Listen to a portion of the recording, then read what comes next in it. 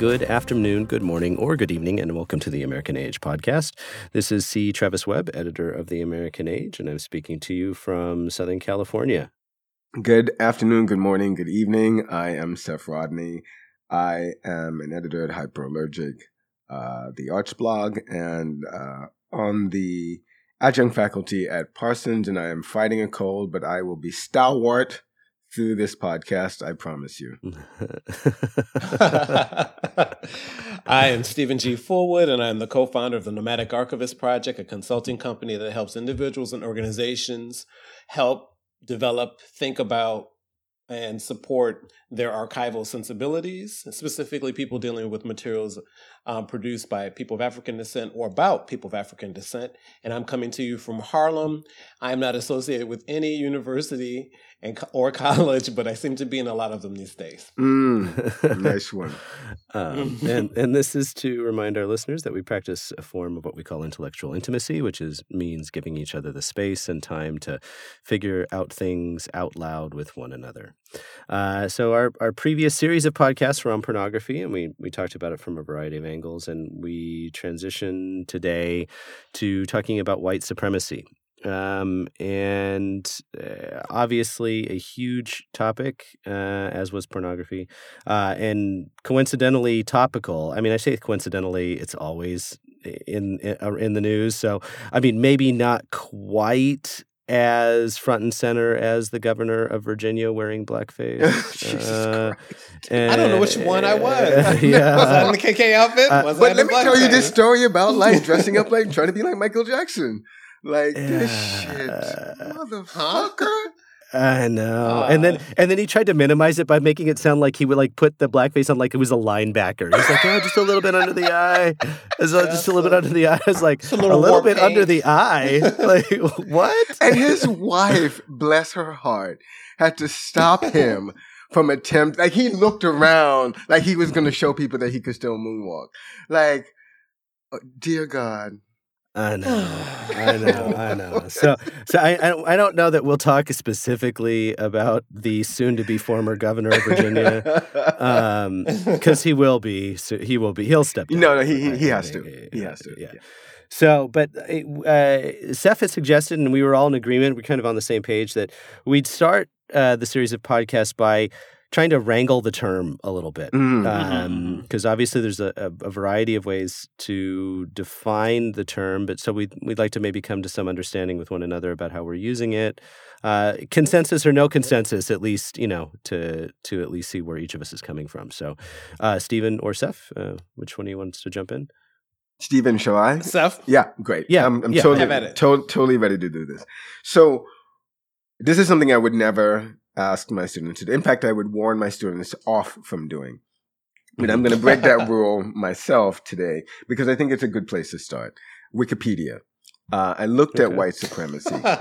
I know it's super basic. Like I admit it. I defend Wikipedia. I will defend Wikipedia. I think Wikipedia is an absolute. I think it is a wonderful tool. I financially support them too. One of the few. And fuck snobs that say again and say otherwise. Fair enough. I really feel strongly about it. Yeah. Actually. Oh, wow. Yeah. Well, it's actually an intellectual commons, right? Like it's where we actually go to have that conversation with ourselves.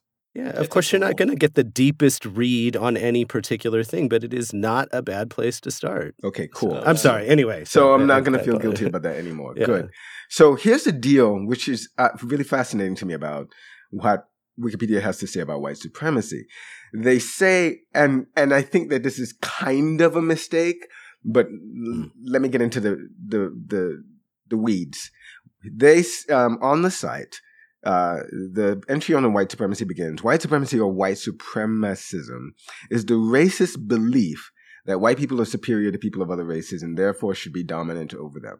White supremacy has roots in scientific racism and is often blah, blah, blah, blah, blah.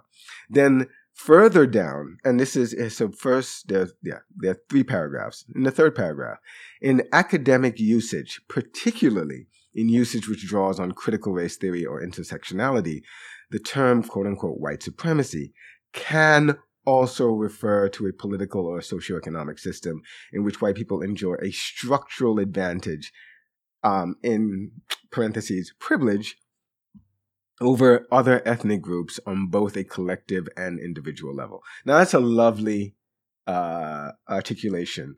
But here's my problem. The first entry is the notion that it's a belief. Or rather, the first thing that's said, right, is the notion that it's further down, and this has all kinds of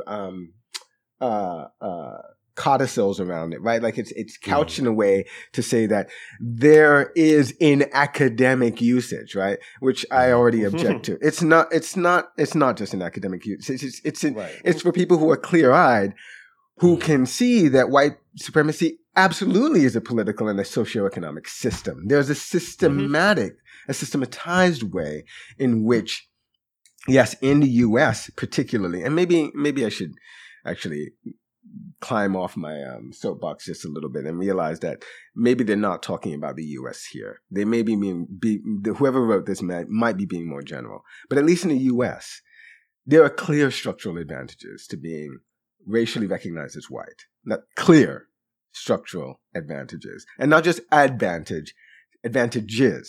And it's not just in academic usage. It's systematic. So that, to me, is indicative of a kind of a cognitive dissonance that we have in the U.S. And that when I think most people start talking about race, they start from this position of belief. And I want to say this is silly. You don't ask people whether they believe. You shouldn't ask people whether they believe in climate change. You should ask them whether they understand it. You shouldn't ask people whether they believe in racism. You should ask them whether they understand it. So that's where I want to start. Okay. Right. Travis? No. Stephen, jump in. No. Actually, I'm still forming a thought about something that Seth said that impacts what I want to say. So go right ahead. Okay, all right. So I feel like you might be probing a little bit, but that's all right. So I couldn't provide a more succinct definition than the one that Seth pulled from Wikipedia. I mean, structural advantages for people that are considered white, right? And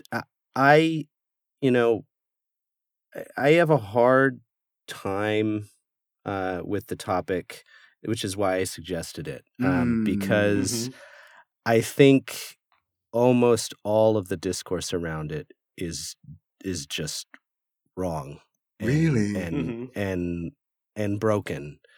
I know we'll do different podcasts on different things, but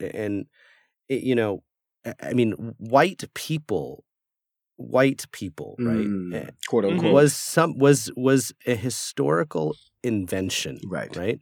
17th century. I don't, and I do absolutely believe that there were structural that there were institutions in the West that perpetuated and reinforced this mythology. And I think that those structures got exported to the United States and perfected in the United States. I mean, just like many things in U.S. history, we did it bigger and better, right? Not something to be proud of, but I mean, we really, we did it. That's right. USA number one, right. And we accelerated it, and expanded it, and wrecked ourselves with it. And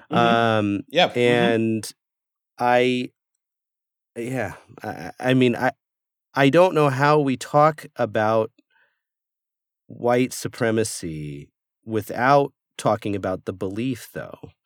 And that is then the core belief that there is any such thing as white people, as black people, that is a belief. That is a mythology. It does not correspond to the world. There are no races. In the scientific use of the term. Now, historically, I also think the discourse around race purely invented by the West, that's just not true. Ethnos in the Greek has been translated as race for a very long time, and the Jews consider themselves an ethnos in 6th century BCE. So that's a little too early, but 1st century. So it's not that we invented race. Right.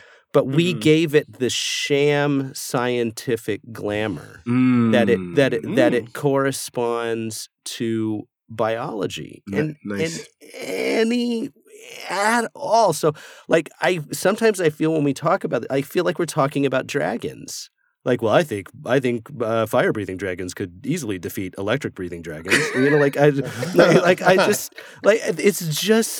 It's just not real. Right. And I think that and this is one of the reasons I wanted to bring this up as a topic, because you guys are very much involved in sort of thinking through these things. Yeah. If you are on the side that is advocating for something like Black Lives Matter or for sort of revivifying or re-edifying Black culture, how do you win that game when you were already the downside invention of a white supremacist structure? Right. If it's like the devil saying we should reign in heaven. Like, you have already allowed your oppressor to define your terms, and so I know that there are other arguments on the other side. So I want to give Stephen a chance to talk. So that's a lot. That's a lot to chew on. I know. Yeah. Thank you, Travis. Wonderful. And I did have a sense that that's where you were going, because we've talked about these things before on the podcast. And so I'd say maybe about a month ago on my Instagram, there's a woman by the name of Ty Shaw. Okay. And Ty Shaw is this really wonderful woman. She's a sexologist. She lives in Atlanta, and she does all this wonderful stuff. And she's very smart. And so she used the term white misanthropy. And I said, okay, so I contacted her and I said, so tell me, what did you mean by that? Because she says, it's not white supremacy, it's white misanthropy. Now, I'm willing to drop the white for you, Travis. But the misanthropy No, don't do it for strong. Me. Do it for yourself. No. I'm joking. And I'm going to keep it. For me, it's a political thing. And so what she said I thought was really interesting was that it's a, it's a dislike of humankind. Like, I like what Toni Morrison kind of knits these things together by saying, she was on Charlie Rose once, and she said, Charlie was asking her, well, how does it feel, in terms of Blackness? And she says, well, that's the wrong question to ask. How does it feel for you? And she says, not you as a, you Charlie, but how does it feel? Like, without this apparatus, without this lie of race, what do you have? Are you any good? Are you strong? She says, if someone else needs to be on their knees for you to feel good. Absolutely. You have a serious problem. She says, and for me, white people have a serious problem. And they need to figure out what they are going to do about it. Leave me out of it. And I thought it was an interesting sort of taking of this idea and flipping it. Because she goes, we hear about this thing, whites oppressing Blacks and how terrible it is. And she goes, I'm not a victim. I've never been a victim. So I always knew I had the higher moral ground over this, because she knew that was ridiculous. So that warms my heart. That sounds exactly. I mean, I'm 100% behind that argument.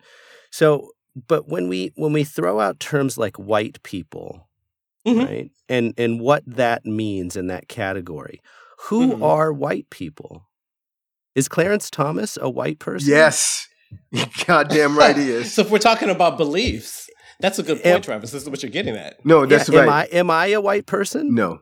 Because I'm radical than most colored folks walking around the planet. I know. So, I won't ratify that because I don't know what that means fully and honestly. But I think that it's an association with a particular kind of ethnic origin, but also obviously a mindset. Right. So we're just talking about whiteness, not white supremacy. Or exactly. What I like to call this white misanthropy. Exactly.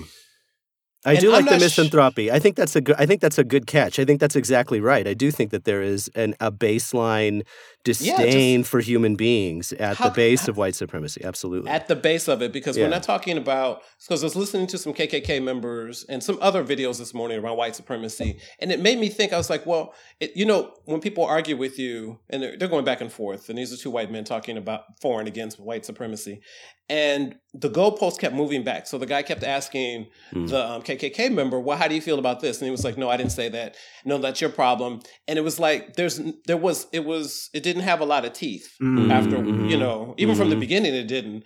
But I was like, okay, so what is it? You just don't like people? Is that it? Like, is it just a disdain for humankind? Right. Yeah. and therefore the people I think I look like and think I have same ideals with, these are the people that we're all together, we're going to say, Jews and blacks are just getting out of control here. What about white rights? What about this? And I was like, it just felt empty. It felt like, well, what is in that? What's in this idea of supremacy, or the idea of it? Because it makes no sense to me. So I want to remind you, Travis, and tell Stephen about something Travis wrote for Hyperallergic, actually, years ago. I invited several people to talk about white supremacy in the mainstream art scene. Okay. And Fareed Matuk had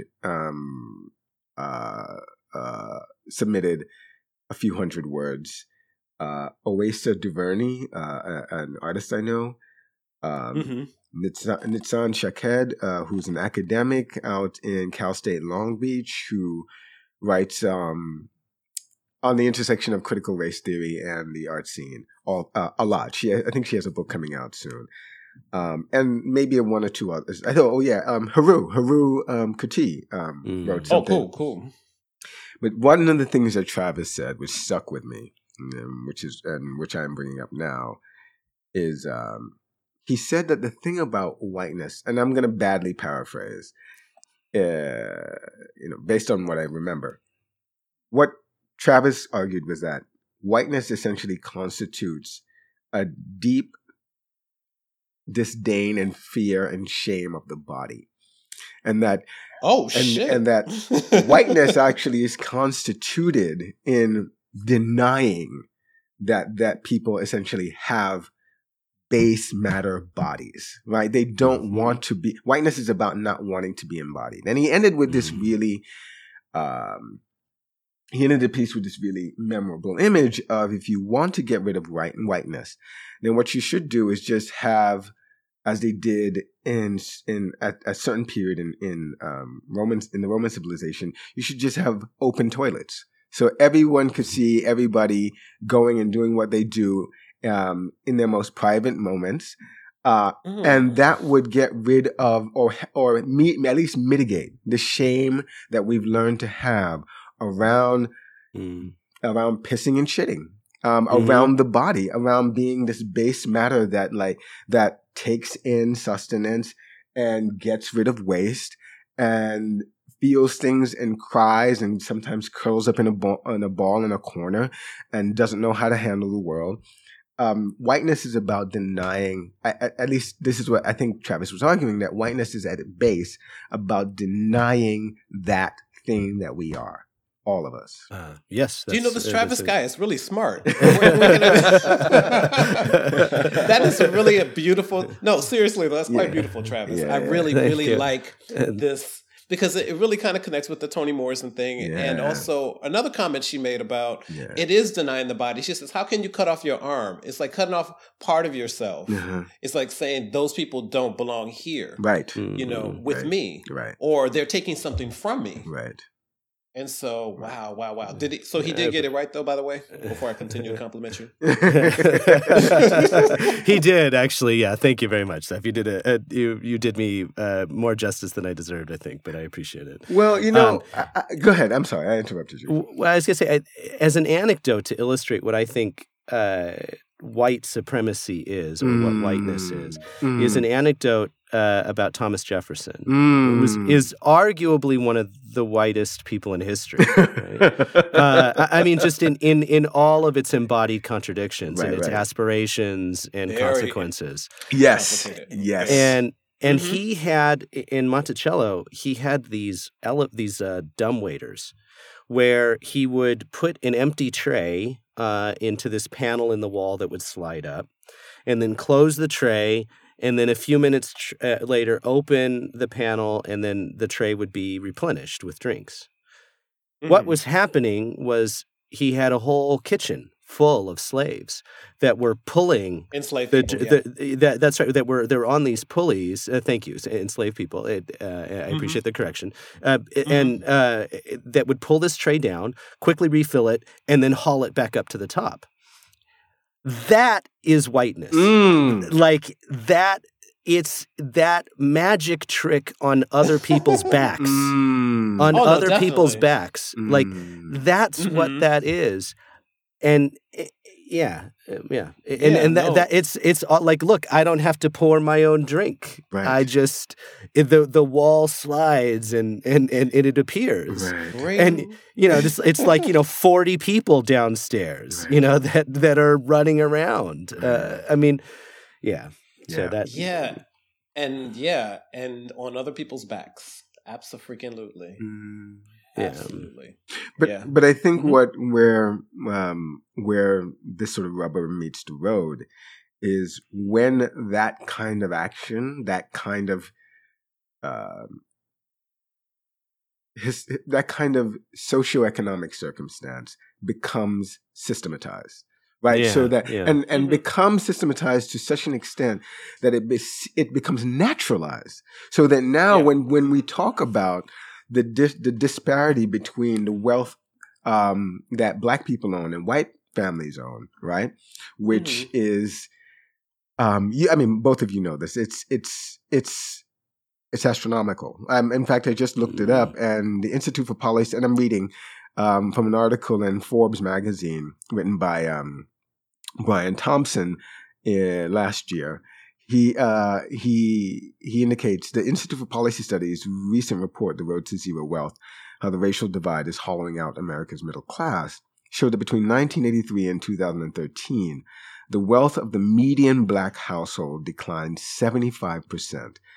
From $6,800 to $1,700. $1,700, right, in 2013. Median.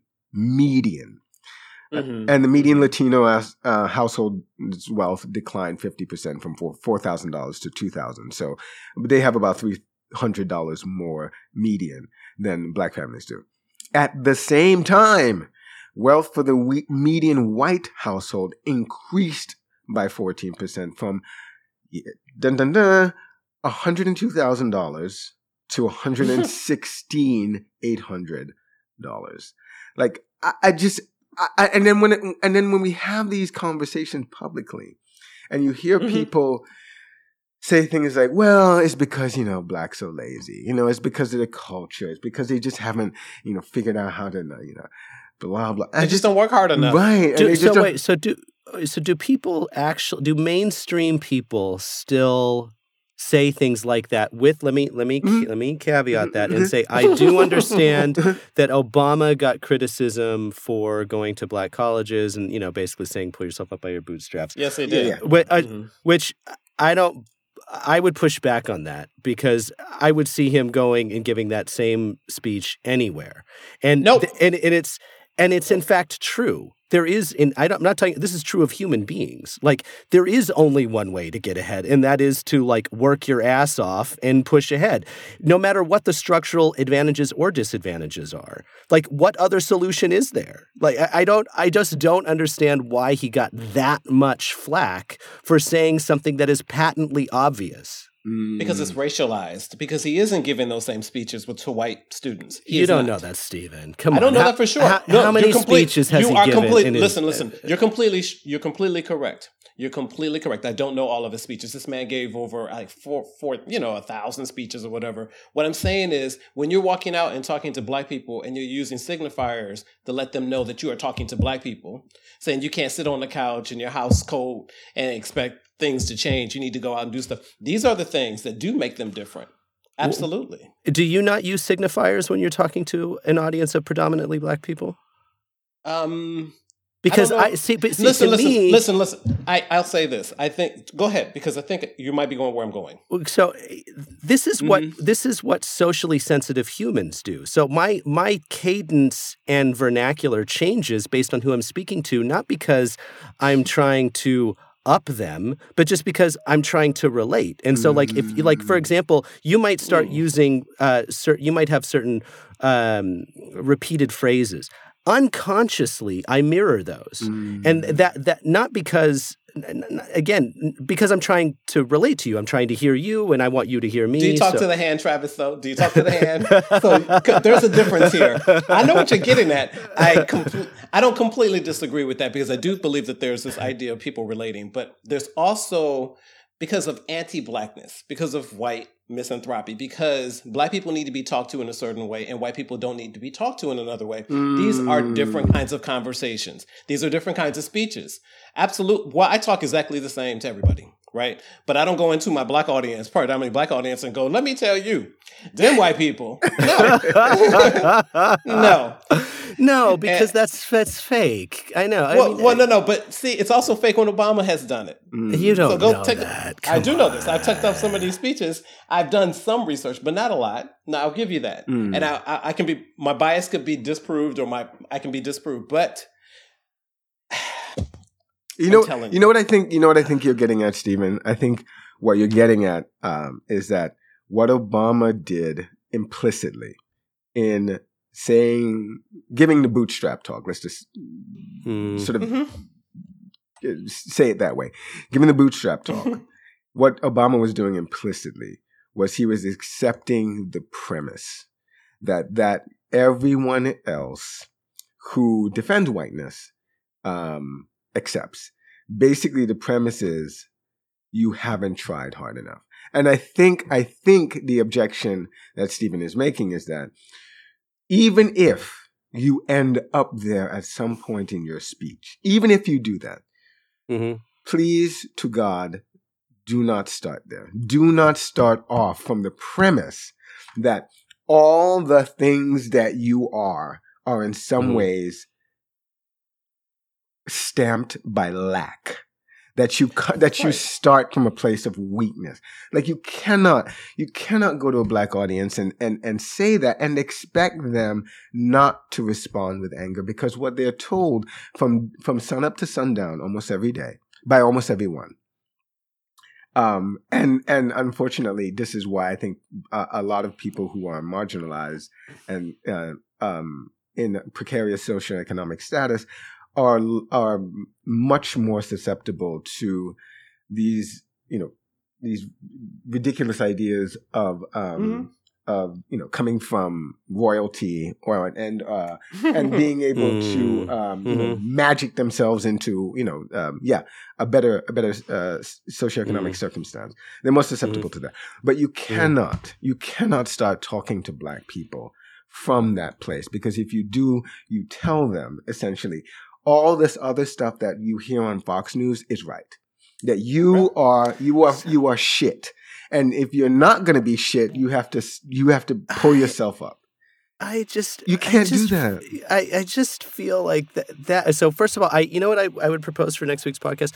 Let's listen to the speech, not like on the podcast, but like from beginning to end, the one that was so controversial. And not that needs to be the entire topipic of conversation, because that would probably Which get one dull. are you speaking about? Well, I assume we're talking about the Howard University. Is that the one where he like was? This is not Howard. It's Morehouse. The one Morehouse. Okay.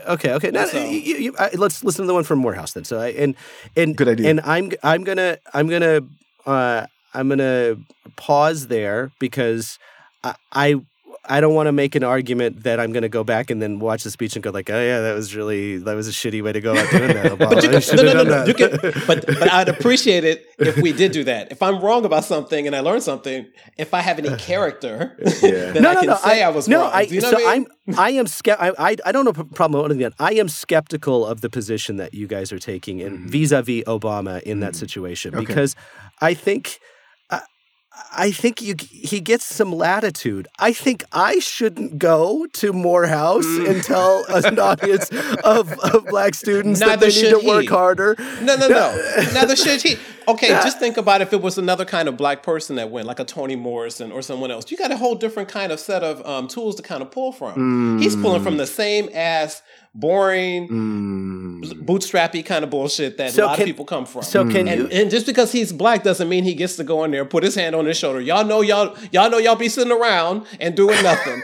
So if he had started out by saying the system is rigged, you got to run extra fast to beat it. Who doesn't know that? Who doesn't know that, Travis? Okay, so maybe he didn't feel like he needed He's to preface talking to it. Morehouse. He should just go in and talk about the possibilities as opposed to the detriments or about these things. That's all I'm saying is that please get into the script. So here's let me bring it back to something a little bit more. So to keep it sort of controversial, and so something to take us into the next conversation. I would like either one of you to finger specifically what structural inequalities still keep African American men and women of means in place. Now, please hear how I asked that question. Yeah. There are clearly deep historical ways that the mass of African American men and women do not have access to a good healthcare, education, any of that stuff, right? I mean, and that has a long, storied, methodical, intentional history that we should work to destroy. Absolutely. But those through luck or through perseverance, whatever, right? Those families of African Americans in the United States, and there are a substantial number, the city of Atlanta, for example, that have managed to, like through a miracle, firmly establish themselves in the middle class. What structures are in place that keep those people from opportunity? Now, I already have a response to myself on that. I can think of one in particular, but I would.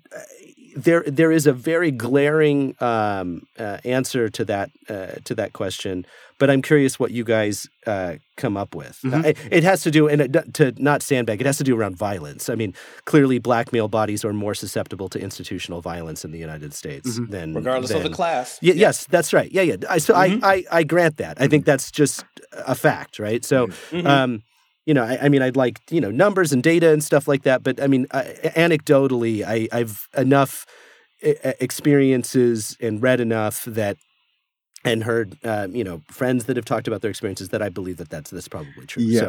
I'm actually really glad that you asked that, because that's research I actually want to do, because I asked myself that question too. I genuinely, in my quiet moments, say to myself, okay, so what's the deal? Like, what is happening systematically to black folks now that is keeping the median wealth of the black family at below $2,000 per household?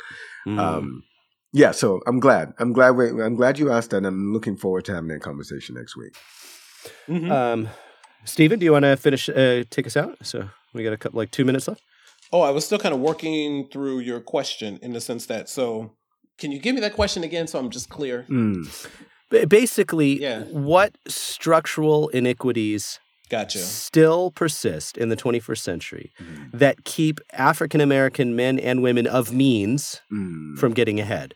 And I think it's very important to qualify it in that way, because I'm happy. I think we should do a podcast on it, because I think probably some of our listeners are probably not as aware of the deep methodical history of repression that has happened all around the United States. I mean, Ta-Nehisi Coates, really got a lot of, I think, well-deserved. I have my issues with some of his stuff, but well-deserved attention for his piece on Chicago housing and how blacks were kept out of the primary generator of wealth for middle-class America for decades and decades. Yeah. And so, of course, you look around and that's what you see. I mean, this is where we are. Thank you very much, white supremacy. So, white misanthropy. I actually appreciate that. I think that is a wonderful qualification and redefinition of it. I agree with that.